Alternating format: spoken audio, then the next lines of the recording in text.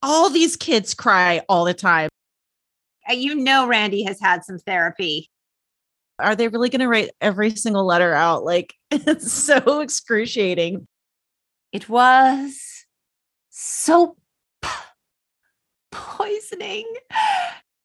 Yeah. Who the hell is Aunt Clara? She's out of touch, man. I mean, Ralphie's clearly a sociopath.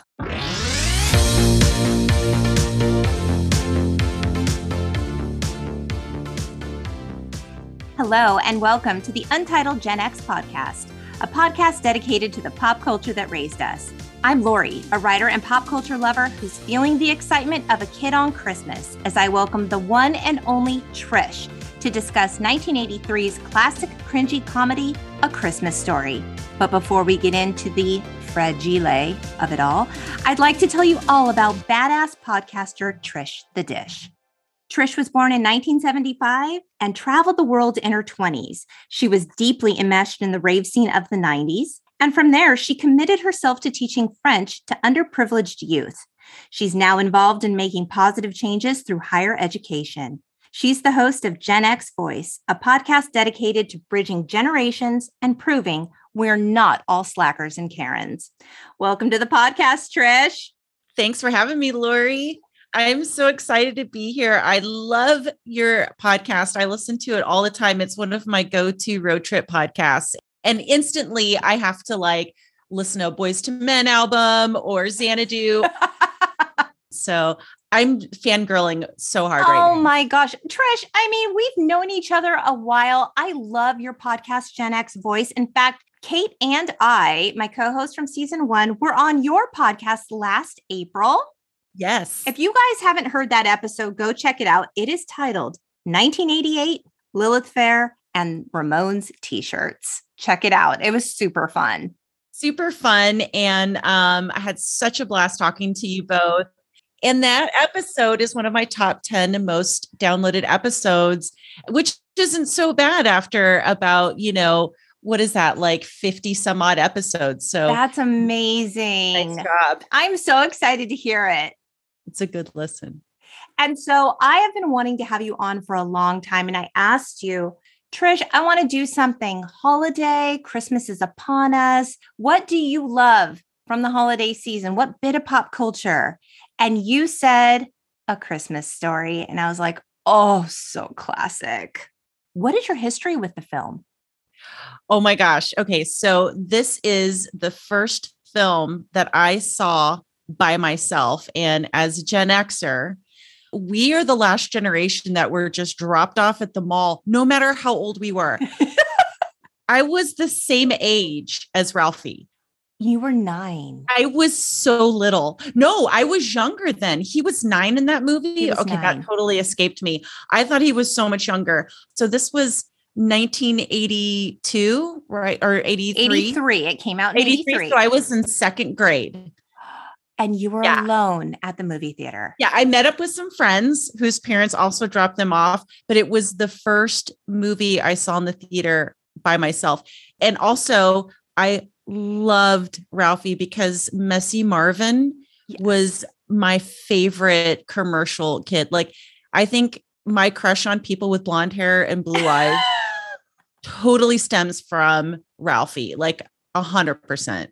So for those of you guys don't know, Peter Billingsley, who plays Ralphie in the film, he was a child actor. He was in a ton of commercials, including one for Hershey syrup, where he was coined as, did they actually call him Messy Marvin in the commercial? I have no idea. I just remember that was his name and he was making his Hershey's chocolate milk, which I don't know about you, but freaking lived off of as a kid, and Quick, obviously Strawberry Quick, but everyone had Hershey's chocolate syrup in the fridge. I don't know a single human that does now. I actually have it in my fridge because my kids love it. But Yay, Lori, keeping the traditions alive. Nice job. I can't believe you were 7, dropped off at a movie theater. That is the most Gen X thing ever. So crazy, right? No thoughts, no worries. So that's why it's to this day one of my it's probably my favorite, but I have a close second with It's a Wonderful Life just because. Classic, iconic. Classic. Yeah. Yes. But this is my film. So this film, I mean, it was just so different from holiday films at the time. It was in the category that we call today cringy comedy. How did you feel about that as a kid? Like, how did that translate to you when you saw it? You just instantly loved it? Did you feel the cringe factor of it? What were your impressions?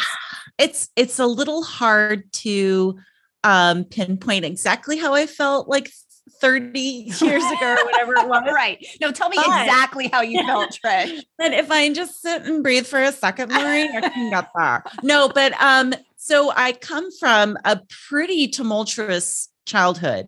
So I pretty much instantly understood what was happening. Like just, the screaming in the house, and there was a lot of chaos. Not your typical, rich kid family life. And also I saw the movie, of course, a billion times after and since. And I went to school in the Midwest from ages 10 to 12. And boy, just watching it again after having that kind of bit of my childhood, it resonated even more because there's so many iconic things that I'm sure we're going to get to that I 100% lived through myself. Oh, great. I remember as a kid seeing this film and laughing at it. I mean, there were just undeniable funny moments, the leg lamp and the pink bunny suit and just the tongue on the flagpole. But there were elements of the film that felt really uncomfortable to me. And I don't think I saw it in 83. I probably saw it a few years after that. Yeah. And now, all these years later, like I see it for what it is. I'm a fan of irreverent comedy. I seek it out. So for that reason, I really do adore it now much more than I did probably when I was a kid. But I mean, let's be honest, Lori, what movie in the 80s wasn't cringy? The raunch factor in a lot of the older films cannot be denied. Cannot believe we watched that stuff. But so this movie really, there's so many things about it they did good by. Like, and I'm sure we'll get through all of those things where I'm like holding my breath, like, okay, they didn't go there. But then there's things that they do. And so It's still one of those movies where if you're going to watch it, there's things that aren't okay. Yeah. Let's dive in. There's just so much to talk about. It's too good. Let's do it, Lori. The screenplay for this film, this was actually based on Gene Shepard's a little bit true, a little bit imagined short stories from his 1966 book called In God We Trust, All Others Pay Cash. So he was this guy who used to write these short stories. He would share them on radio. You could tune in and you could hear his short stories, which is amazing. How cool. 3 of the anecdotal short stories that the film is based on were actually published in Playboy magazine between 1964 and 1966. Yeah. The kind of stories that I would expect in Playboy. You got to read the stories in Playboy, Trish. Oh, silly me. Yes, we read it for the articles. Come on now. Okay, so the film was directed by Bob Clark, and Bob Clark was able to get this film made because he had 2 really, really successful films, Porky's and Porky's 2. I think maybe Porky's 2 came after this, but like high off of his fame and success of Porky's, he was able to get this thing done. So, which by the way, Lori, that movie Porky's, I saw way too young and totally ruined my brain. Oh, it scarred you. Yeah, there's some things that I can't unsee in my little kid brain, and there's no way. Wow. You know what? I've never seen it. I'm very familiar with the poster of it. I know exactly what the poster looked like. It's worse than anything you can imagine. Really? So I cannot believe that this is the same guy because I know his name sounded familiar, but I was like, but I'm going to let Lori do all the research. So I'm excited to see all the things that you know. Crazy. So he actually wrote, directed, and produced both Porky's films. So it's not like he just directed it. Like this is his brainchild. So the film, A Christmas Story, was released on November 18th, 1983. And it had modest success. It earned $2 million in the opening weekend. Now, the budget for the film was $3.3 million and gross worldwide box office as of today, $20.6 million. Vanity Fair had an interesting write-up on this film. It said, so when A Christmas Story premiered in 1983, we suddenly had a new kind of holiday movie, one that acknowledged, even relished, in unbridled avarice. The commercialism, the disappointments, the hurt feelings, the all-around bad luck that, in reality, often define the merry season. In other words, what real Christmas was like in real families. And I thought that was just really brilliant because I was like, yes, it's the high highs, it's the low lows, and it's the reality in a family at Christmas time. And now we see a lot of films that tackle that. But at the time, that was revolutionary. So let's get into the plot of it. Yeah. We have a lot to unpack here. I've got a lot of notes. Oh, yes. I love it. She has lip notes. She came prepared. True podcaster. Heck yeah. Okay. Plus, like I said, I love your show. So I love this part. This is one of my faves. I love that you came to it like ready to talk. So we open on the holiday season in downtown Homan, Indiana, where we meet Ralphie Parker, a little 9-year-old boy living with his mom, dad, and younger brother. Let's talk a little bit about the Ralphie casting. We touched on Peter Billingsley and his famous Hershey commercial. So interestingly, though, he was the very first kid to audition. What? So he nailed it. The director, Clark, loved him. But Clark was like, we can't go with the first kid we saw. Like, he was great. But like, no, we need to see what else is out there. And they literally auditioned thousands of child actors, only to then choose Peter Billingsley, the first one who auditioned. Wow. Yeah. And they wasted a lot of time only to come back to the first kid. Peter Billingsley was one of 5 kids in his family, and they were all in the entertainment industry, which is interesting. They were like the Culkins before the Culkins. So in the film, we hear narration of an adult Ralphie telling the tale of a Christmas story that he'll never forget. Now, Gene Shepherd, the writer of these stories that all of this is based on, is actually the narrator. Oh, no way. It's pretty cool. Wow. I love that. But interestingly, like Clark and Shepherd, the director and obviously the writer, they didn't get along because Shepherd was super protective of his material. And, you know, Clark was a director. He had a vision for the film. He was Porky's director. I directed Porky's. Don't you know who I am? So they didn't get along and there were a lot of problems. And like Shepherd would pull little Peter Billingsley and other actors aside and be like, no, you need to play it like this. No, you need to do it like this. And Clark was like, I'm the director. This is not okay. So there was a lot of butting heads. Mm-hmm. You always wonder that with writers and directors, like how much is authentic that's coming from the actual work. And I feel like I would be the same though as a writer. No, it is really hard. I've worked for a long time as a writer and you write something and even an editor, and I've been on that side too, as an editor getting their hands on it and making their changes. And I have had things published where I'm like, not happy with that edit. Like I'm not happy with what was done to it. The one article I got got published in Bust magazine in like the early 2000s was so far from my tone. And I think I got like 50 or $100 for this little article. And I was like, yes, I'm going to be a writer. And like, what an awesome magazine to write for. I never submitted another article again because I was so traumatized by that process. It's hard. It's like once it leaves your hands, you know, especially once it's optioned into a film. Yeah. You don't have the say anymore. Yeah.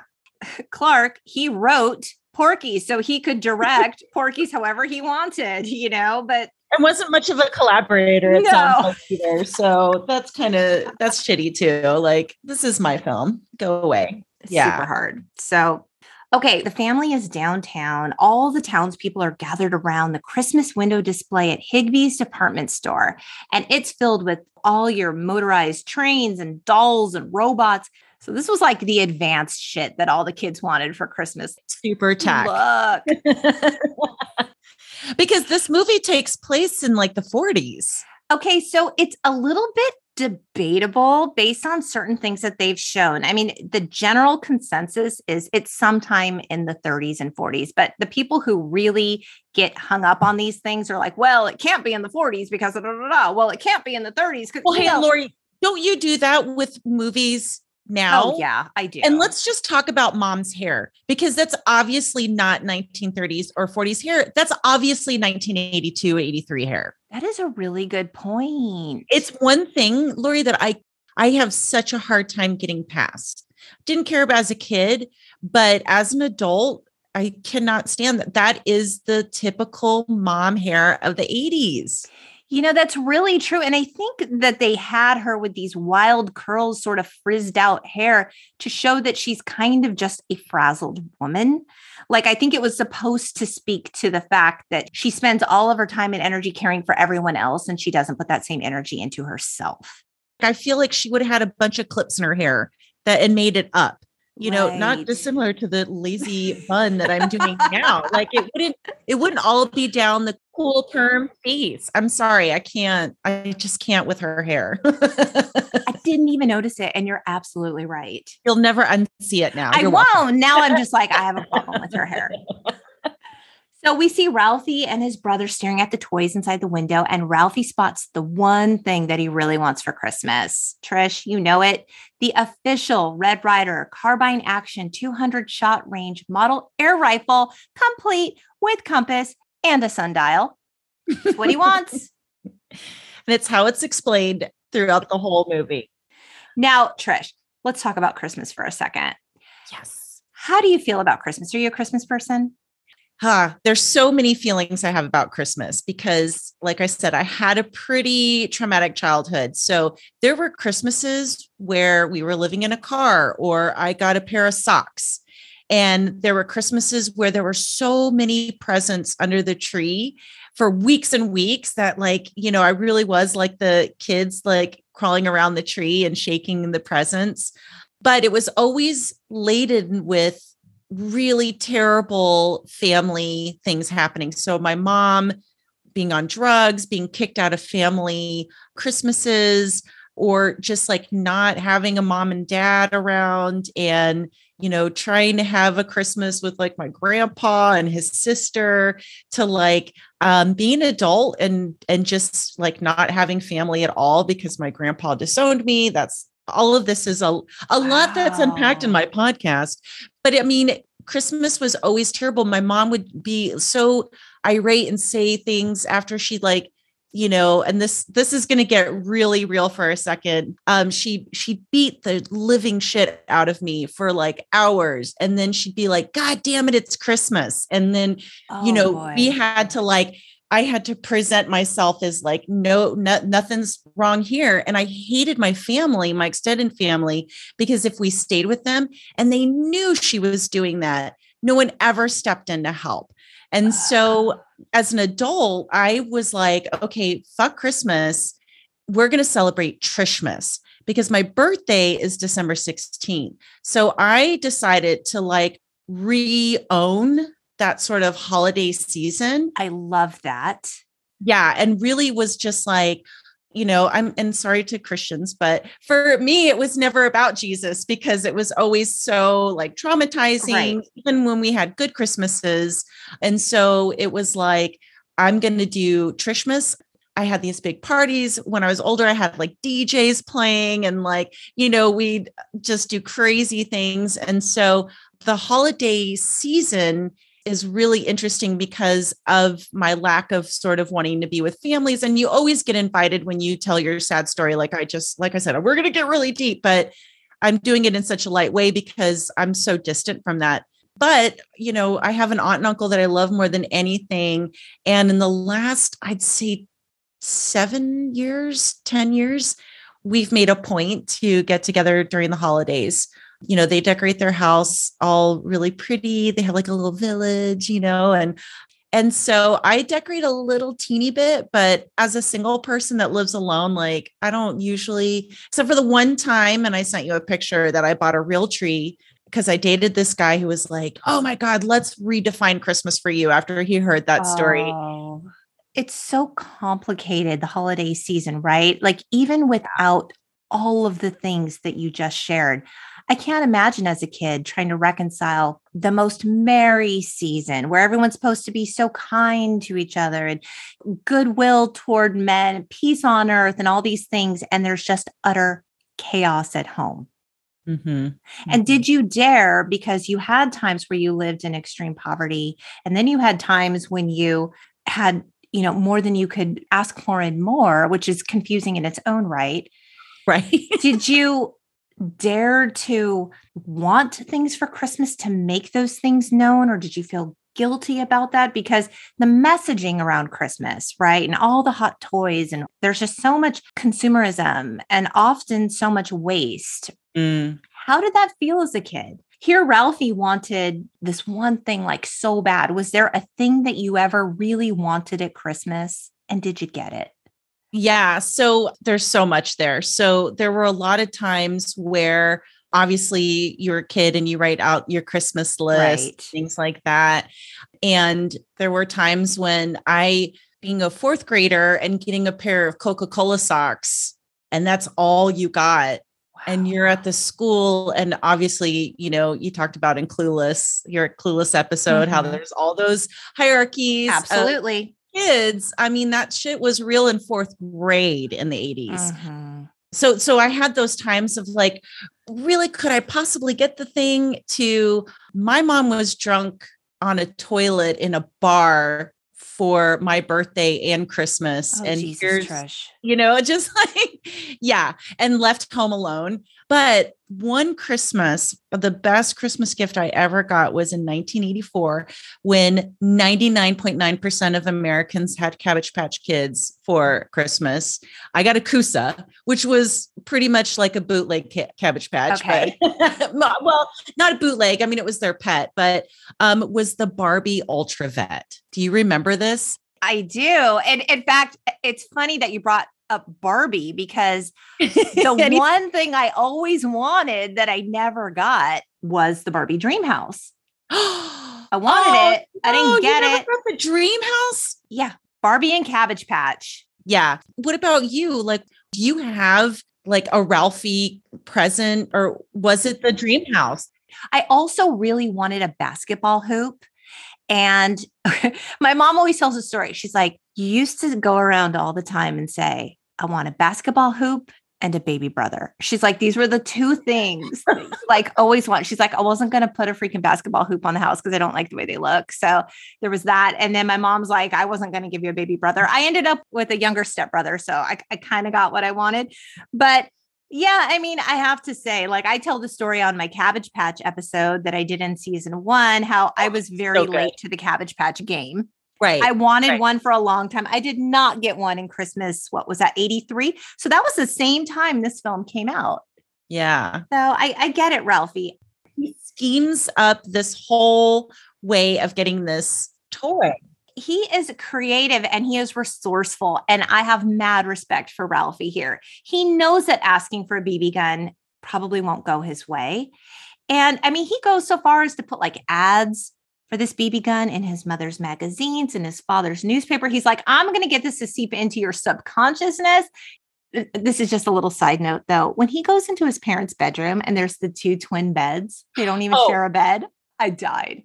Seriously. And I don't know if that is a kind of a wink and a nod to how, like, in those days, you couldn't really show people living in the same bed. I think that's what it was. I was like, oh, that's super like Lucy and Desi of them. I'll be honest, though, as a kid, I really was confused there. I thought that was his bedroom with his brother. Like, I really did not understand. I feel like until I watched it the other day and was like, oh shit, that's his parents' bedroom. That's his parents' bedroom. And I was sort of like, man, that's kind of the way to go. My husband snores a lot, so that's rough for me. Like I could almost do with a separate bedroom just to get some good quality sleep. But like he runs hot, I run cold. What people need for their sleep environment doesn't always click. Like I need it super quiet. I need it super dark. It doesn't matter to him. And so when I saw the two separate beds, like I laughed. I thought it was a wink and a nod. I was like, I could have 50 blankets on my bed and he could have none. It kind of makes sense. Yeah. I wonder if that's why I'm single, Lori, because like I have lived with guys, I've shared beds and I hate it. Like I hate it so much. Like I said, I have to have Frasier on to go to sleep. What if your partner doesn't want to go to sleep listening? Most of them don't. To Frasier. And you're like, I need Frasier. So Ralphie's dad. Oof. Okay, let's talk about him. He's a hardworking man. He's in a perpetually grumpy mood. He regularly spews his tapestry of obscenities, which are incomprehensible. I know. I mean, whether it's the furnace or the family car or the 750 hound dogs that are constantly harassing him, he's that typical grumpy dad. And Ralphie's dad, Mr. Parker, is played by stage and film actor Darren McGavin. And I don't know if you know this, Trish, Jack Nicholson was actually offered the role. Wow, couldn't see that. Apparently he was really expensive, and I don't know if he turned it down or what happened with that, but the director ended up loving McGavin for the role. I thought he nailed it. Same. Ralphie's mother, she tends to the home and she works just serving and helping. Boiling cabbage. I mean, all the time for her family, right? She yells a lot. She's a yelly mom. The mom is played by Melinda Dillon, and she is a Tony Award and Academy Award nominated actress, best known for Close Encounters of the Third Kind. Okay. I knew her too, but I was like, there's so many people in the 80s that like, them, but you don't know how to know them, Absolutely. Like, so the film, it felt really relatable in how Ralphie interacts with the world. Mm-hmm. One of the things that the director Clark did, which was so interesting, was he decided to cut the floors on the set so that the camera would be at Peter's height, which was 4'2". Wow. No way. So what we saw was everything from Ralphie's point of view. That's so cool. Wow. Maybe that's why the movie's so magical, is that his imagination is wild in this movie, Fantastic. Right? And I don't remember quite having that kind of imagination while like standing at the teacher's desk. Like, I don't think anyone ever caught me daydreaming, but then again, that's probably a lie, because I'm sure all kids are just like spaced out, because there's so much going on in their minds. And my favorite thing is like, when I grow up, they'll see something's going to happen and they're all going to be sorry. Like, I feel like that's such a kid thing. I don't know. Did you feel that too? I did. My younger son used to always say, to the point where I was like, should I get him checked out at the doctor for this? He would tell me, I have visions. That was the word that he would use. I'm having visions. And I was talking to my mom. I'm like, what the fuck, Mom? He's having visions. And my mom's like, Lori, I honestly think he's daydreaming. I think he's daydreaming. Oh. And like he sees in his mind's eye the daydream. He's just in his head and the way that he's processing and making sense of the world. Wow. I never thought of using that term for that, but that is kind of what it is. You are having a vision of an alternate reality that you might. I mean, I hope that's what it was, Trish. I don't know. I tell you what, I could never have kids because I would think they were possessed all the time. So funny, right? So Ralphie works up the courage to mention what he wants for Christmas. He's like, I want a BB gun. And his mom reacts exactly how he feared in what he called a classic mother BB gun block. She said, no, you'll shoot your eye out. Yep. He really wants this. He's devastated by this. And he daydreams of the day that he is able to defend his family from marauders that threaten their safety, Trish. I mean, these crooks descend upon the house. Like they're crawling on the roof. They're wearing the black and white, like striped shirts with the eye mask. Yeah. The total bandits. with their like satchels. Meanwhile, Ralphie is in a full cowboy outfit with all the silver print, silver fringe for days. Yeah.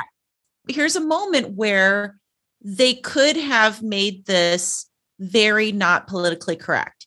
He's dressed up as a cowboy, but he's fighting robbers. Right. So I felt like that was really culturally sensitive because we all know that kids in the 40s and 50s were not probably listening to cowboys and robbers. No, they absolutely were not. And I think that you're right. I think that's a really good point because we will then talk about the end scene in the Chinese restaurant. Not culturally appropriate or sensitive. Exactly. Yeah. So Ralphie relies on his gun that he calls Old Blue to shoot the bad guys in the butts while he's chewing his tobacco. He's saving his family. They're under the kitchen table screaming. Ralphie saves the day. They can't thank him enough. But Trish, in the most Gen X move ever, Peter Billingsley was actually given real tobacco to chew for that scene. Shut up. I swear to God. Was it Big League Chew? Apparently what they used to do in situations like this is they would give kids black licorice. Okay.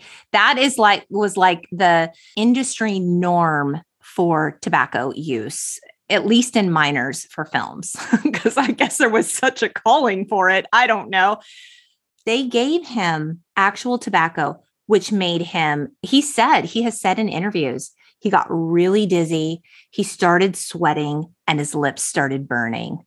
Yeah. How much tobacco do you have to have in your mouth to have your cheek bulge? I've never chewed tobacco. I don't even know what that's like. It just seems like it would be horrible. It's disgusting. And you get so dizzy because it's just like seeping into your skin and like into your cells. You know what I mean? That's so, yeah, you're right. So Gen X, like, who cares about the kids? I don't know who's responsible for overseeing the safety of children on set. I don't know. The same ones who were overseeing the safety of the pets and the animals. Right. Oh my God. Yeah. So in the next scene, we see Ralphie's headed off to school. His little brother is, tailing behind. And this is when Ralphie meets up with his buddies, Flick and Schwartz. And they get into this conversation about how, it's so cold that if you stick your tongue on a flagpole, it'll get stuck. And they're debating whether or not this is true. Flick doesn't believe it. Schwartz double dog dares him to try. And so he does it. He triple dog. Oh, I'm sorry. You are correct. He totally bypassed. No, he does the double dog. But then they wait and they're all watching. And then he goes, I triple dog there. And you hear the narrator being like, the mother of all, like dares, like you have to do it now. Like his ego, his reputation is on the line. He has to do it. He has his pride to consider. Yes.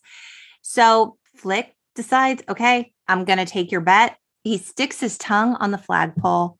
They're outside of the school. The bell rings. Oh my God, his tongue is stuck. He's freaking out. He's screaming for help. And everyone just ushers into school because they don't want to be late. Ralphie goes, the bell rang. That's so terrible. It was so traumatic. The teacher, what's her name? Miss Shields. She's like, where is he? And they're like, he's outside. And she sees him. She's like, oh my God. She runs outside to go help him.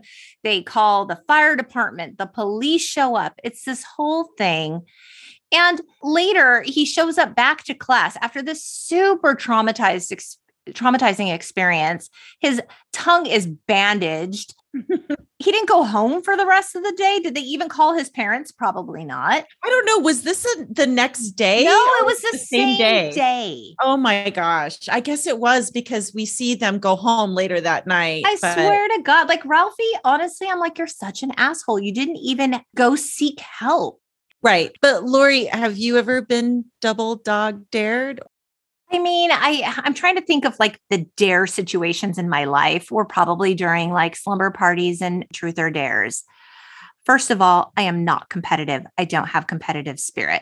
Secondly, I honestly just don't give a shit most of the time. So if someone wants me to do something and I don't want to do it, I'm like, no.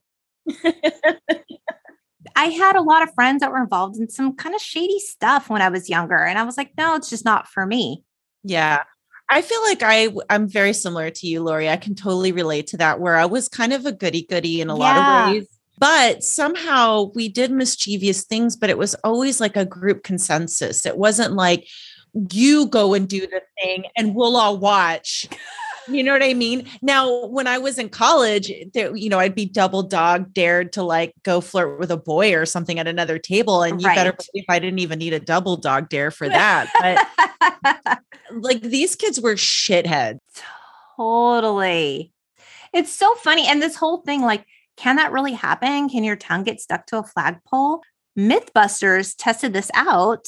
And yes, it can. Your saliva will turn into like what they call a kind of super glue in really cold temps. So you guys don't try this at home. It could actually happen. I feel like it's happened just with like popsicles before, where I've been like, I can see that this could happen. Yeah. So Scott Schwartz, the kid that played Flick, the one that stuck his tongue to the flagpole, he grew up and he worked in the adult film industry for a time. Just FYI. We'll have to go rent those movies. Or not. So this is when Miss Shields announced the next assignment. And this is, you guys need to write an essay detailing what you want for Christmas. And Ralphie's like, this is the best thing that ever happened to me in my life because I am going to write the most compelling essay for my cause. Miss Shields is going to be like, he needs that BB gun. My parents are going to get wind of this. They're going to be convinced this is perfect. So he's super stoked about this. So as Ralphie and his pals walk home, they encounter the neighborhood bullies. This is Scott Farkas, who wears that raccoon skin cap, the one with the yellow eyes, and his little lackey Grover, the kid with the green teeth, the kid that dresses like Angus Young from AC/DC, that kid. The bullies just torment the kids. Schwartz ends up getting his from these kids. And I wasn't actually sad about that because he was the one that triple dog dared. Mm-hmm. So like, you got yours. Karma's a bitch. I didn't feel bad for him, honestly. Yeah. I never thought of that before, but you're totally right. Like that was perfect. Lori, did you ever have bullies follow you home from school? Okay, so I did not walk home from school because my school was not close to my home. However, I did have a bully in school, and it was hard. She was so much bigger than me. I think she probably had 5 inches on me. She was so mean. And this went on for, I don't know, like maybe 2 or 3 years. Lori. And I mean, she never like beat the shit out of me. There was nothing like that, but she was just very intimidating and very aggressive. And I felt scared a lot of the time at school. And I didn't speak up because I don't know. Well, you didn't speak up back then. Yeah, I guess you didn't. I was lucky in that I moved around a lot. So I didn't, if I had a bully, I didn't have to be around them for long, but there was, when I lived in Illinois, there were these kids that would chase my friends and I home from school every day. And it was really bad. And finally, one day I turned around. I mean, we were fast though. Come on. They never caught us. But I turned around one day and was like, what will it take to get you to stop chasing us? And they were like, you have to beat up your best friend. And I did. You did. You felt like you had to. Okay. Let's unpack this for a second. When you decided to stop running and turn around, were you scared shitless when you asked that question? I think I was out of body. It was just, Lori, at this time, it had been like a year or two. Like it was so much. So this is one of the poor times in my life. And so we lived on the wrong side of the tracks. Okay. And my friends were poor too. It was a brother and a sister, Jenny and Jason. Can't get much more Gen X than that. Am I right? Totally. And it was so bad. Like we were so scared of this girl and her friends. They were just relentless and I didn't even care. Oh, it was almost 3 years because this was like 6th grade when I finally did this to my friend and totally got in trouble. But I told my best friend, Crystal was her name. I said, I need you to know what's going to happen. And I need you to know that I love you and I'm sorry, but we've got to stop this.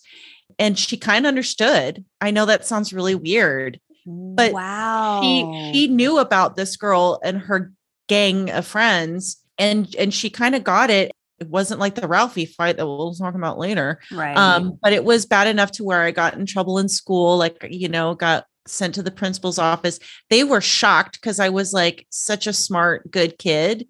Right. It's so out of character. Yeah, they were really worried about me. And I told them it was because I felt like I had to do that. And they were just floored. I mean, back then they didn't know how to deal with bullying and things like there were no bullying campaigns and things like that. No, there was no like call for emotional safety on school campuses. Oh, God, there was no. nothing like that. So did the bullying actually stop? Yeah, she became one of my really good friends and taught me a lot about music and dancing and all kinds of things from a different culture altogether. So once you guys kind of became friends after this happened, did you ever begin to understand why she wanted you to do that? Did she want you to do that because she always wanted to be your friend? This is 6th grade or whatever, or 5th grade. And I think she's from more poverty than I was. And I couldn't believe that was possible. I don't think that she did it because she wanted to be friends. I think it was because there was so much anger inside of her. I don't know what it was.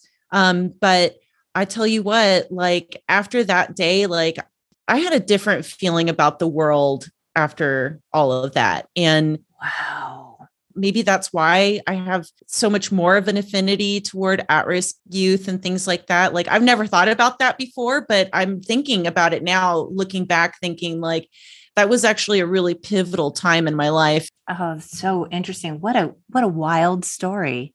Yeah, bullies, am I right? Wow. But I'm so sorry that you never spoke up because I'm going to tell you when that ended, that was so massive.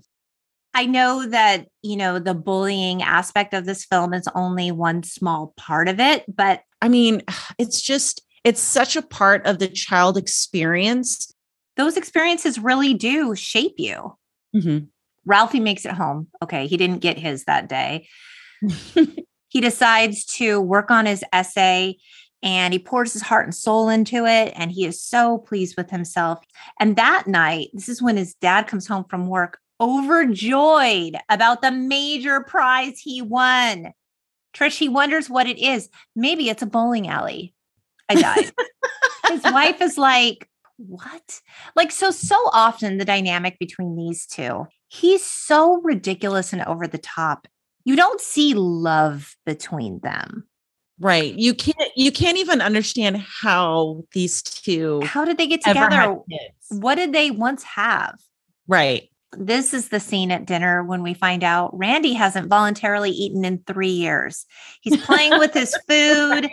Meatloaf, double beet loaf. I hate meatloaf, and then his mom gets him to eat his dinner by pretending he's a little piggy, and it's disgusting. And I remember being really uncomfortable by this scene when I was young. And what I get out of it is that, Randy really is, I don't know how much younger he is, but he is so treated like the baby. Yeah. Right. I mean, this is like toddler behavior that he's exhibiting, and he is not a toddler. The mom is doing everything she can to get this kid to eat. Yeah. And did you notice Randy is wearing a pink bib?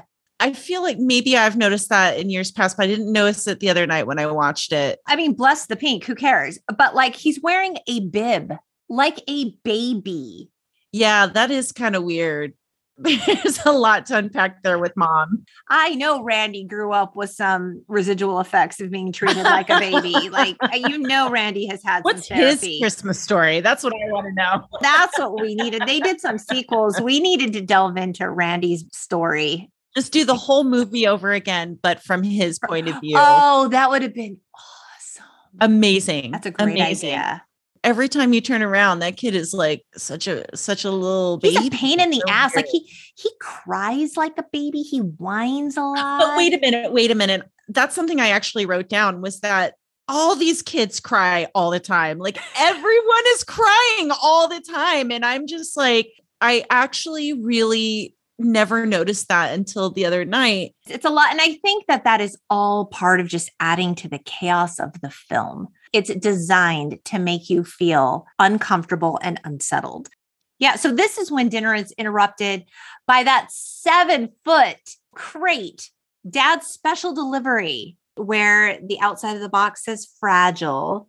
And the dad reads it because he's a dumbass, fragile. Oh, it must be Italian. Italian. It's a very large lamp in the shape of a woman's fishnet stockinged leg, complete with a stiletto heel. The lampshade is gold fringe like a skirt. And there's even a little bump of a hiney that you don't realize until it's broken. Yes, you're absolutely right. And Mr. Parker is just overjoyed by this. He's like, isn't it glorious? It's indescribably beautiful. And he wants to display it in the middle of the front window where a Christmas tree would go. He wants all the neighbors to notice, which they do. His wife is so horrified. This thing is tacky and ugly and embarrassing. And meanwhile, Ralphie cannot stop caressing the leg. He calls it electric sex gleaming in the window. Oh my God, that's right. And it's so crazy because that has become such a staple Christmas decoration. It's just everywhere. Crazy. Oh my God, it's so ugly and obnoxious. It's hilarious. Yeah. And for that time period too, I can imagine that was super scandalous to have something like that. Like I can't imagine. That's why I feel like in the 80s, the reaction would have been that. In the 40s, I don't even think a lamp like that could exist. They don't go into detail. Like, what is this major award that he won? What contest did he enter? What did he do to win it? Like, what? No, I have questions. I have so many questions. Because it had to have been super expensive too, to even mail it. There's so much going on there that's like, there's no way. There's no way. I know it's ridiculous. Fragile must be Italian, but like, is this from Italy? Is this from overseas? Like, what is it? Is it a famous designer? What? We could do another sequel on the backstory of the leg lamp. The next day at school, this is when Ralphie hands in his essay and has his little vision, his daydream about Miss Shields reading it. And this is when she gives him the A+. That is so great. It's so great. Funny. The Parker family goes out to get a Christmas tree. And while they're driving home, the car blows a tire. Ralphie goes to help his dad change the tire. And his dad is putting lug nuts in the hubcap. And Ralphie drops it. Dad knocks it out. Oh, he does? Hands. I kind of didn't catch that. Does. No, I mean, because that's the reason why Ralphie throws it up in the air is because Dad nubs it with his arm. I kind of missed that. That's kind of major. Last night was about the billionth time that I've watched it. So it's, okay. So Dad knocks it out of his hands. Mm-hmm. These things go everywhere. This is when Ralphie lets out, we hear the word fudge, but he says the big one, the queen mother of dirty words, the F -- word. His dad is regularly like weaving a tapestry of obscenities. This is how his dad talks, of course, but his dad is so upset. When he tells his wife, Ralphie's mom, what he said, she screams as though somebody died. Yeah, but okay. So upset. But time out. This is what I think. I have a different view of this. Tell me. When he sends Ralphie to the car, the camera goes back to Dad and he's almost shitting himself with laughter. Like he's trying to keep in the laughter. Okay. I missed that too. Yeah, no, because what happened was, this is why you have two people on to talk about these. Yes, things. Exactly. Because I would have been like, Dad's pissed. He had to, as a parent, react that way. Okay. So he knew that was a bad word. And even when Dad gets in the car to tell Mom, he still has like a little glint in his eye about how freaking hilarious it is that his kid dropped the F-bomb. But Mom's reaction is over the top, bar soap in the mouth, like just the most. Did you ever get your mouth washed out with soap? I did. I had a babysitter. God. She had like a kind of like a daycare center in her home. And that was just a method of punishment. And she was not a bad woman. That's the thing. Like, she wasn't super mean to us, but when we were out of line, that was the punishment. So yes, I want to say it was sort of done the same way as Ralphie's mom. She's not screaming at him. She's not beating the shit out of him. It's just like, you did a bad thing. Now this is the punishment. And it's so interesting to me because later on in the film, we see that mom extends Ralphie a great deal of grace when Ralphie ends up beating up his bully. She doesn't tell the full story to the dad. She doesn't want the dad's crazy reaction. She tries to spare Ralphie from that. But Ralphie's father does not offer him the same grace. He tells the mom. Wow, I never thought of that. Knowing full well that she would lose her shit because to her, that said, oh my God, I'm raising a delinquent child, to the point where she forces Ralphie to tell her, who told you, this word, knowing full well dad says it a million times. They all hear it. Right. And then he throws his friend under the bus. We hear the friend get beat. But what I do like is that mom does put the soap in her mouth afterward. Yes, and she's just like, oof, that's bad. And like almost throws up. And I'm like, yeah, it's pretty terrible. It's so funny because when Ralphie goes to bed, it's unclear. Does he dream this?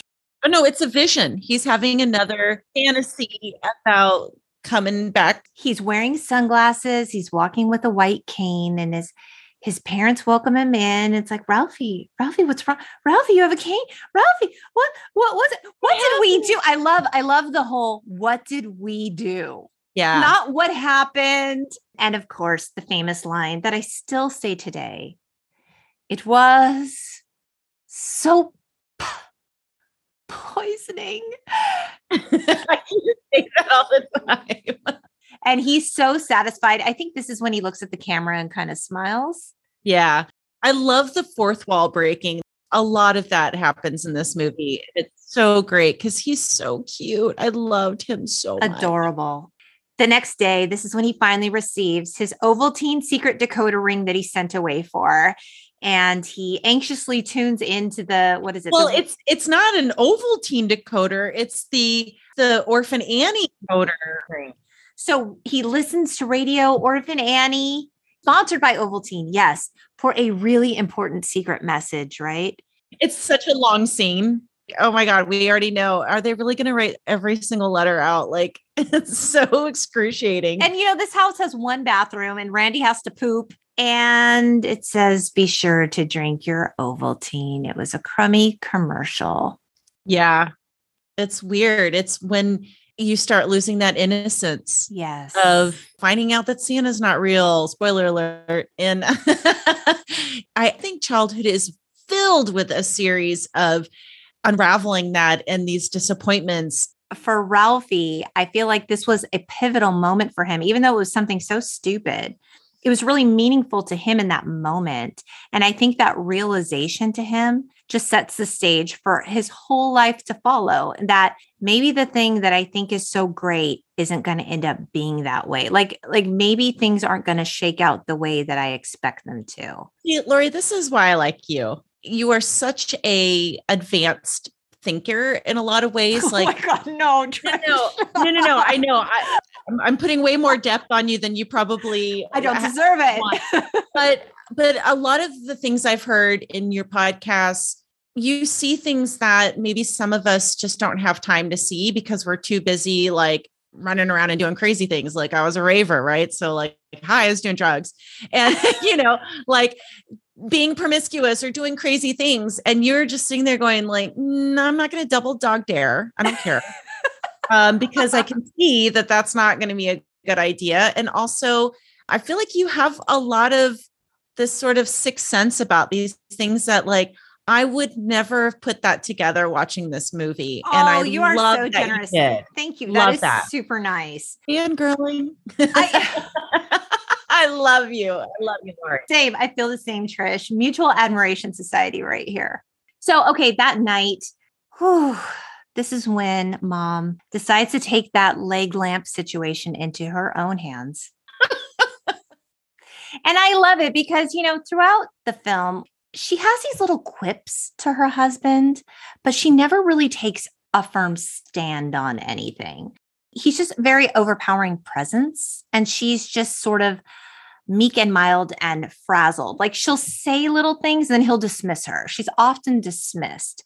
But with this, she really doesn't like this fucking ugly lamp. And this is when she, finger quote, accidentally breaks it. Mm-hmm. And Dad is devastated. He blames her. You broke it on purpose. She's like, oh my God, no, I didn't. I was watering my plants. I'm so sorry. He tried to fix it with tape, which is just so in line because like him working on the furnace, it's amazing he hasn't burned the house down. Him plugging that lamp in and it's sparking everywhere. Like he is a hazard of a person. And he is in charge of the safety and security of this family. Right. I mean, the fact that he tried to fix it with tape is just so stupid. He thought he had it fixed at one point. It just crumbles. She finds this whole thing so funny. She's trying not to laugh. I love seeing her behind him laughing. It's amazing. Sitting there watching the whole thing. Because she doesn't have to be, but I feel like she's doing that just because he's such an ass. I mean, he's so distraught by this, Trish, that he decides he has to give this lamp a proper burial in the backyard at night in the dead of winter. So weird. The next day at school, the essays are returned. Ralphie, his delight turns to sheer horror when he sees that C+ grade at the top of his paper with the words, "You'll shoot your eye out," scrolled across the page. That's all we got to say about that, guys. He is devastated. He is not having a good day. He's walking home and he gets hit in the eye with a snowball by Scut. And Ralphie just like, he sees red. He snaps. He loses his shit. Yes, little Ralphie Parker. He tackles him to the ground. He is on top of him. He is just repeatedly punching him in the face. A crowd of kids gather around. And the things that are coming out of his mouth. Bad words. You can't understand what he's saying. That's what I love about this. It's just sort of like that. That just shows like there's just so many bad words that kids can't really comprehend. Is that it just sounds like that. You know what I mean? Yeah. The glasses were on the snow. They were yeah. Okay. Randy picks them up. He's not such a baby. Look, he was able to pick up his brother's glasses. He was able to run home and go get his mother. We don't give Randy enough credit, justice for Randy, because he is not a little baby. Story, Randy's view. Yes, that's what we need. Thank you. Bob Clark, get on that. Yeah. So this is when his mother comes and literally pulls Ralphie off of Scut and escorts him home. He's crying. He's not a kid that beats up kids. I mean, Trish, you understand that. Yeah. He's so scared of his dad. Mm-hmm. And at dinner, Mom just casually mentions it. She offers him all the grace in the world. She downplays the situation. And Ralphie is relieved. So thank God for that. Mm. So this is when Ralphie realizes, if I am ever to get this BB gun, I need to ask Santa. So on Christmas Eve, the Parkers go to the department store. They drop Ralphie and Randy off like, oh, here's Santa. You guys go see Santa. We'll meet up with you. We have some last minute shopping to do, whatever. And the way they have Santa stationed in this department store, let's talk about this. So we talked about how the camera is designed to be from Ralphie's perspective. When we see Santa, he's like atop this like snowy mountain of sorts. And it looks as though Santa is nearly at the ceiling. So these kids have to go up these stairs to greet Santa. And then once they're done with Santa, they go down a slide. Dude, how fucked up is that whole thing? It's so stressful. Santa he's not a good guy. He doesn't want to be there. His elves are scary. Ugh. They kind of show them through like a fishbowl lens. So they look kind of like weird and contorted. Yeah. This is interesting. So Ralphie and Randy are in line behind that weird kid with goggles. Yeah. The kid that's like, I like Santa. I like the Wizard of Oz. And he just holds that stare and it's super uncomfortable. Yeah. That kid was just a local extra who showed up in these goggles. And Clark, the director, was like, this kid is weird. He's weird. We want to use him just the way he is. That was him. That was the kid. And Ralphie, good for him. He straight up tells him, like, leave me alone. Like, I'm thinking. Don't understand what's at stake. Yes. Like, I'm working on my elevator pitch.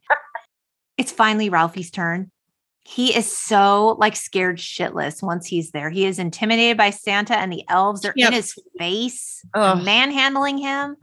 He blanks out. They're like, what do you want for Christmas? He like can't speak. It's all awkward. And then they shove him down the slide. And he realizes right as he's going down the slide, oh my God, no, I didn't ask for the BB gun. He stops himself on the slide, climbs back up, and he tells Santa, this is what I want.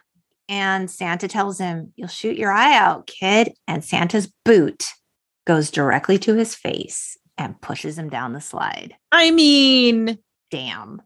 Denied. Defeated. I mean, wow. Yeah.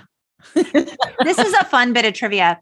Ralphie says he wants the Red Ryder BB gun 28 times throughout this film.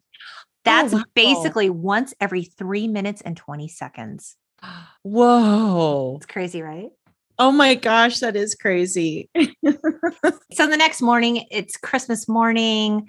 Ralphie and Randy rush downstairs. This is when Ralphie has to unwrap his gift from Aunt Clara. I guess she handmade the pink bunny suit.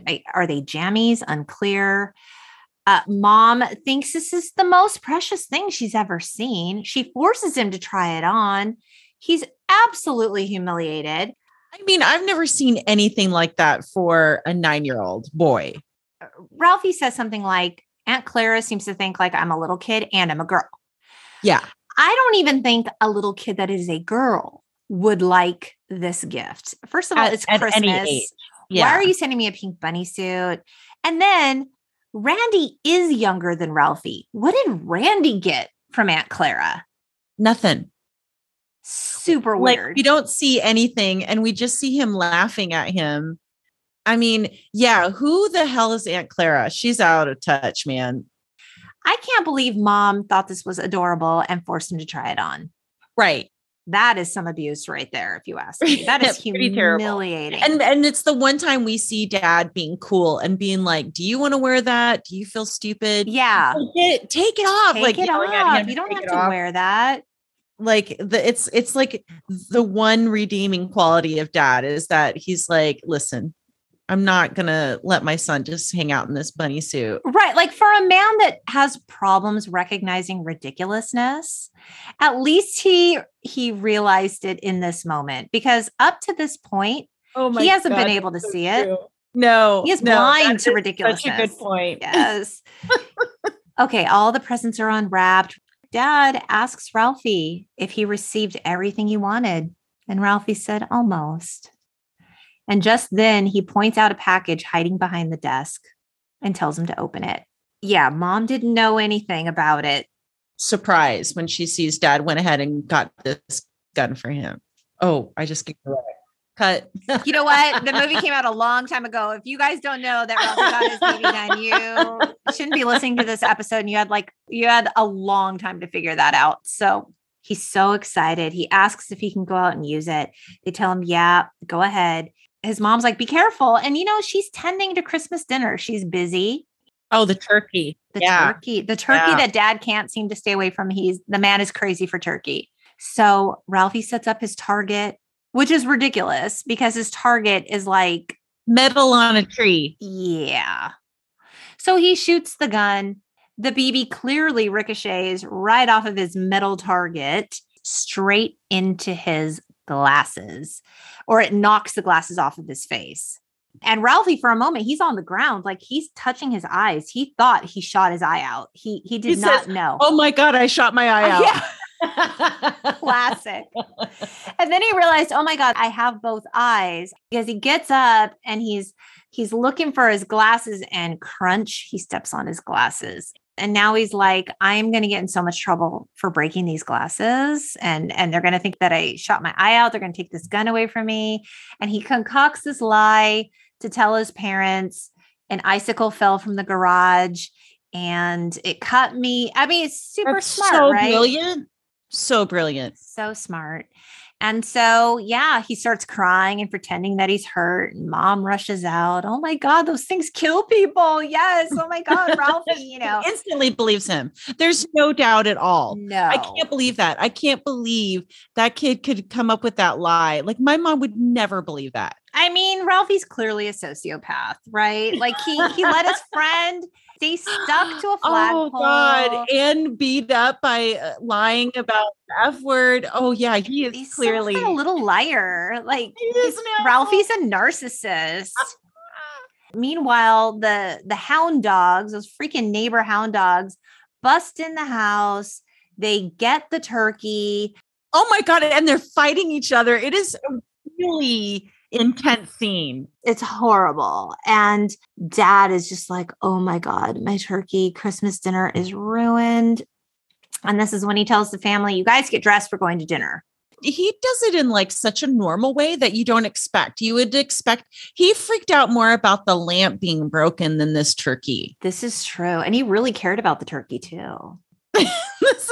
There's a lot to this dad. Yeah. A lot more layers than we think. Yes. What's a dad's backstory? See, what were his disappointments? I mean, there's so many stories. We could have Schwartz. We could have dad. That would be awesome. Randy. So they end up at a Chinese restaurant. It's presumably the only place that's open on Christmas Day in their small town. This is what I'm gathering. Well, and here's the thing is that Chinese and Asian restaurants in general are usually what is known for people who aren't Christian to be able to get food. Okay. So I've definitely had Asian food on Christmas Day because, like I said, I haven't always celebrated. I know a lot of my Jewish friends have. That's like a thing for them to do is go to Chinese for Christmas. So that's interesting. Yeah. So they're there. And I get the impression this is probably their first time, even in a Chinese restaurant ever. That's true because they do act so strange about everything. Though? And this is where the movie turns. It does. It's problematic, which is really unfortunate because this is near the very end of the film. Yep. So now the servers at the Chinese restaurant try to sing Deck the Halls and they're unable to properly pronounce. And it's a big fat joke. And then they bring out the food and it's a duck. I've never been to a Chinese restaurant where there was a full-on head on the duck that served. I'm not sure how common that is. I've been to plenty of parties and or restaurants where there's a full pig with the head. And totally. Like they treat it as though it is the most ridiculous thing. It's so culturally insensitive. It ruins so much of the movie that you're just like, everything was perfect until that moment. Like I said, they did cowboys and robbers. Yes. Like there's like certain things where like the mom isn't just some dowdy housewife. Like she's pretty smart and manipulative in a funny way. And dad isn't really this like abusive, crazy dad, and then they had to just, it just they're just gross. Laughing and totally distasteful. It was distasteful. But then again, y'all should see Porky's because we're taking it back to Porky's. Just saying. So this was really interesting though. In the very next scene, the Parkers are back home. The boys are, sent to bed. And this is when we see mom and dad sit together on the couch. In a loving way. For the first time, they sit near each other. He puts his arm around her and they like cheers. They clink their glasses. Mm-hmm. Watching the snow and the Christmas tree lights together. It's like this tender moment when we haven't seen this at all. Is the audience left to believe this is the Christmas magic aspect of this? That the holidays, at the end of the day, after all the craziness, when it's finally almost over, you can take a moment and actually enjoy it now that the kids are asleep. I couldn't decide if I was happy that it was in there, because then it's like, okay, there's some love in this partnership, or does it feel misplaced? Well, I'm going to ask you then, as a parent, how are you and your husband at the end of Christmas night? I'll tell you, and I've said it on the pod before, I don't really love Christmas. And I feel like it's just gotten so far away from what it's supposed to be. So I really struggle with trying to create holiday joy and magic for my children when I don't really feel it. And I feel my magic in simpler terms. Mm-hmm. My favorite part of Christmas is Christmas morning when my husband and I get up really early and we have our coffee by the tree before it all begins, because it's like the work part of it is done. So when the work part of it is done, I can stop and I can appreciate the lights and the trouble and the hassle and all of this. And it sounds so negative. And I feel really bad saying that because No. love Christmas. They love this shit. It's an ordeal. It's stressful. It's so much money. But what you're saying though, is probably them just in reverse. I think that that's true too. It would have been nice to see at least a peppering of some love or something between them throughout the film. But it's a kid's perspective. This is true. Our kids, and I think he adds that in when the kids aren't around to show that like, this is what it's really like. Every other time we see them interacting, the kids are around. That's right. So we see the kids in bed and Ralphie is, snuggled up in bed with his BB gun. I hope that thing is not loaded. It totally was. It was. It was, right? Like no one was checking that. And this is when we get the voiceover that recalls that this was the best Christmas. And the actor who played Ralphie, Peter Billingsley, he got to take home 3 items from this film that he still has. He has a Red Ryder BB gun. He has the pink bunny suit. What? And he has Ralphie's broken glasses, which I say he got to take home. Those were actually his glasses, but they broke on set. But he has them. Oh, how cute. He has them. Interestingly, I like to talk about Roger Ebert sometimes in his review of films because I usually don't agree. This one, I kind of do. He said in his review, my guess is that either nobody will go see it or millions of people will go see it.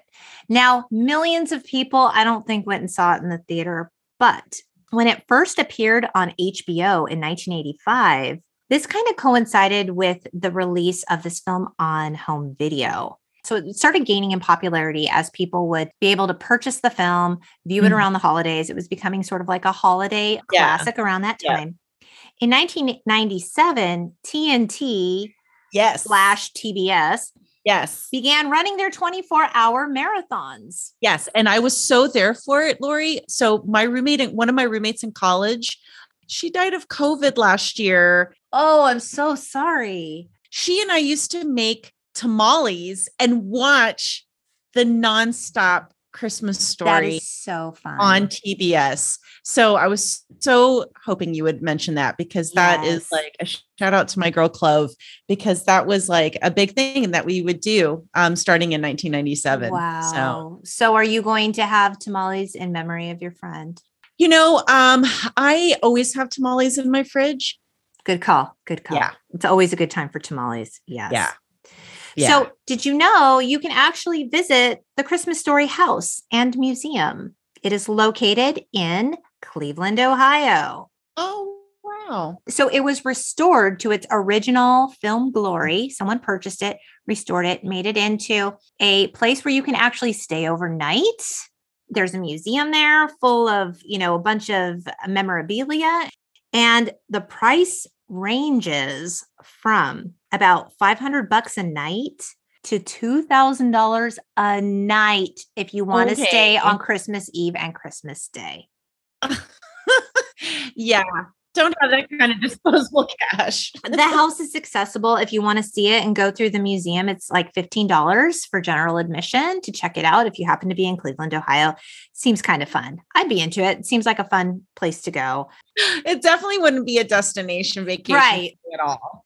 Okay, so there were some sequels to this. We talked about all the possible sequel scenarios. There was a 1988 made-for-TV movie called Ollie Hop Noodle's Haven of Bliss. And in it, Jerry O'Connell plays a 14-year-old Ralphie. What? Yeah. In 1994, a film came out called My Summer Story, AKA It Runs in the Family. And this is when Kieran Culkin plays Ralphie. Kieran Culkin of Succession and the Father of the Bride films and a bunch of other stuff. Yeah. Huh. And then in 2012, there was a direct-to-video, A Christmas Story 2, that picks up 5 years after the original film left off. And this is all about Ralphie trying to get his parents to get him a car. Oh, weak. We have better ideas. We have so many better ideas. I know. So many better ideas. In 2012, A Christmas Story, the musical, opened on Broadway. Oh, and in wow. 2013, it was nominated for 3 Tonys. Oh my gosh, so you need to put that on Disney Plus because I So would watch fun, that. right? Oh my gosh. Yeah. So Peter Billingsley said, I'm looking forward in my life. I'm pursuing new things. I don't want to run from it. He said, I never understood that, especially something that brings a lot of people a lot of joy. And by the way, it's not going anywhere. So you better get comfortable with it. You can't remove it from the culture, but he's not interested in like leaning in. In fact, he's a director and producer today. He has been involved with the Iron Man films, Wow. 4 Christmases, The Breakup, and he actually directed Couples Retreat, that film from a few years back. So he's behind the camera. He's successful. He works with Jon Favreau a lot. Wow. Gen X, and they're both Gen Xers. There you So go. that's pretty rad. And the Marvel universe is made up of lots of Gen Xers. So that's Fun. super rad. So Super rad to fun. know that he's doing that. Yeah. And I get it. I mean, it's what made him kind of famous and probably put some money in his bank. And then he didn't really do a lot after that and didn't really do a lot of acting in his life post A Christmas Story. He has a cameo in Elf. He's an elf. And that's a Jon Favreau film. He has like a beard, I think, in it. Like he's wearing glasses. You wouldn't necessarily know it was him. I'm going to have to keep an eye out next. Yeah. I mean, because it's getting on elf season here. Yes. I love that. So Trish, I want to shift gears a little bit. I want to talk about you and I want to talk about your podcast. You started your podcast, GenX Voice, in August 2020. Yes, Lori. That's correct. Okay. So the inspiration behind this podcast, you wanted to bring people together because of the huge division that you noticed between generations and the worldview that people had. It was like there was no sort of common ground to be seen between the generations. And so can you tell me a little bit about what that was like for you, taking that first step? And did you have any podcasting experience when you started? So, I mean, it kind of was always something I wanted to do because I, as a teacher, I had millennials that would have these conversations and I'd be like, yeah, we're affected by that too. My generation's affected by student debt. My generation thinks about the environment.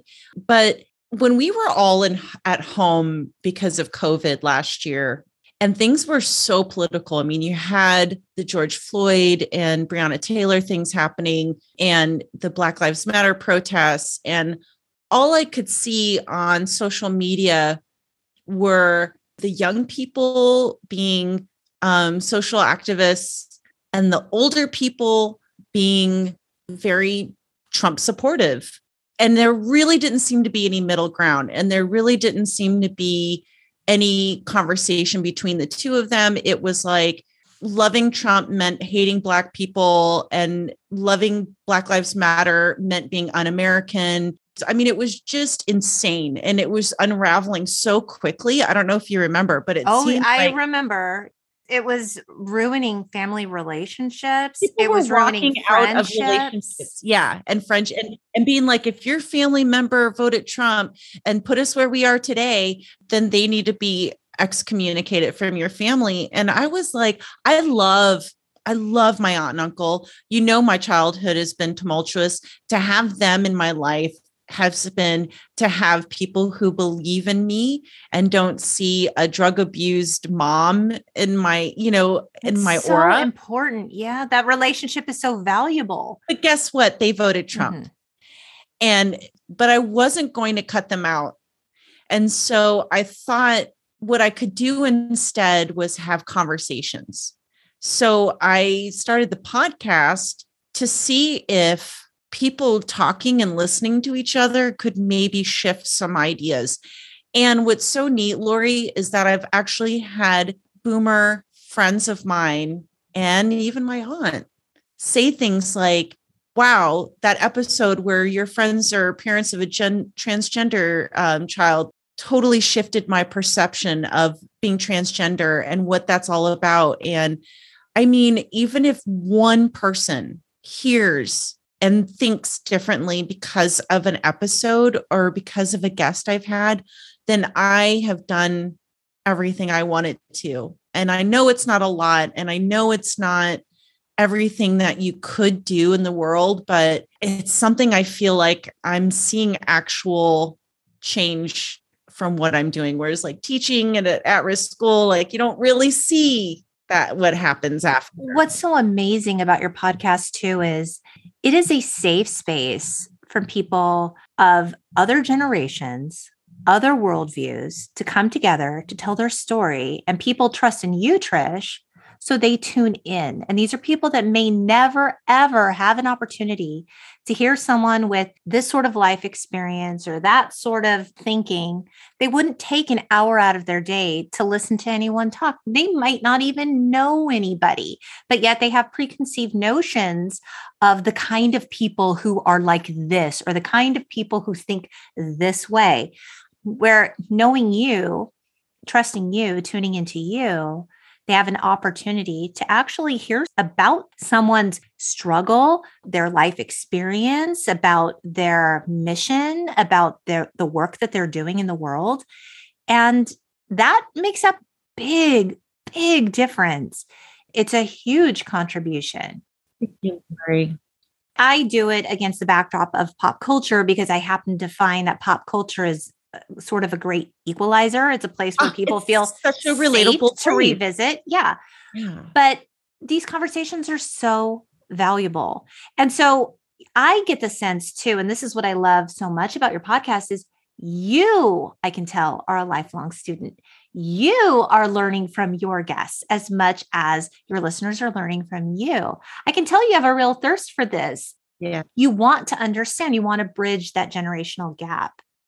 Yeah, I love that you're saying that because it's so true. Because I look at every interview as like, okay, what do I want to learn from this person? And the last thing I ask every guest is like, what's your life advice? Right. And I'm always so inspired because people have such beautiful things to say. I think middle-aged people are written off. We've been ignored between the two very vocal generations, millennials and boomers. I mean, we are the forgotten generation. We 100% are. So forgotten, not added in conversations about the student loan debt and things like that. Like they're not talking about that. And now that our generation is going into perimenopause and menopause, becoming middle age on social media, like boomers weren't turning middle age on social media. They were already either going through it or transitioning out of it. We've literally been on it for the last 20 years. Right. So this is an opportunity for us to really start having our voice be heard. And it's people like you and other Gen X podcasts out there that like, it's so great because we've been in a chrysalis for so long, like cocooning. And now we're all like, okay, we did all the things we wanted to do. Now let's talk about it. And let's let people know that like, just because you're older doesn't mean you're dumb. And just because you're young doesn't mean that you're in a fairy tale world. So I don't know. Just because you're older doesn't mean you're dumb. And it also doesn't mean you're done. And I think that is really the ticket because we talked about how Gen X is often the forgotten generation. Like you said, Gen X was written off as slackers. So what's a slacker? Before we even graduated high school. Right. It's someone who doesn't do anything. It's someone who's not motivated. It's someone who doesn't have a larger goal or purpose. You are out to prove Gen X is not a bunch of slackers. We're not a bunch of Karens. We're people who have progressive thinking. We're not done. We're here. This is our opportunity to speak out.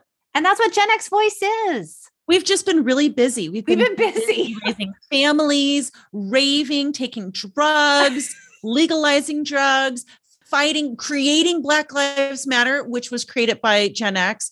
We have been doing stuff all along. We knew no one was watching us, so we didn't say anything. But now we're like, this is our time now. Mm-hmm. This is it. You guys had your time. We're taking over now.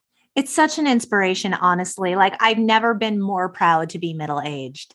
Right? So what's next for you? What's coming up? I don't know. Life is moving along as it does. And there is a huge part of me that wants to transition to another career because I'm not challenged at work like I used to be. And I don't feel like I'm using the passion and the resources that I have inside of me. I want to tap back into that. I want a job that makes the world a better place, but I don't know. I don't know what that looks like. I really do feel like this is going to be a transition year. So we'll have to see. We'll have to see what happens. Oh, that's exciting. I might be publishing a book.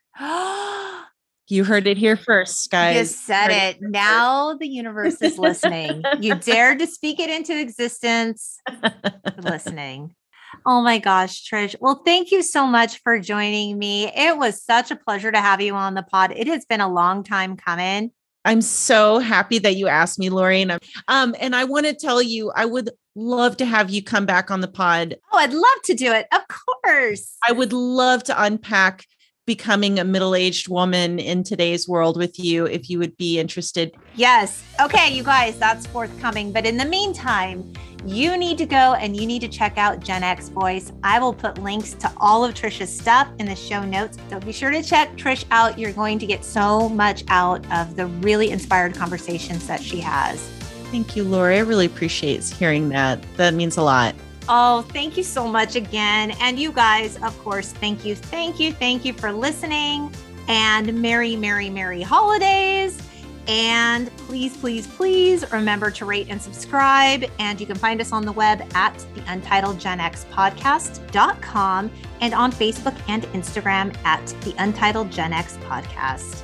We hope you keep in touch, beautiful people. Bye. Bye.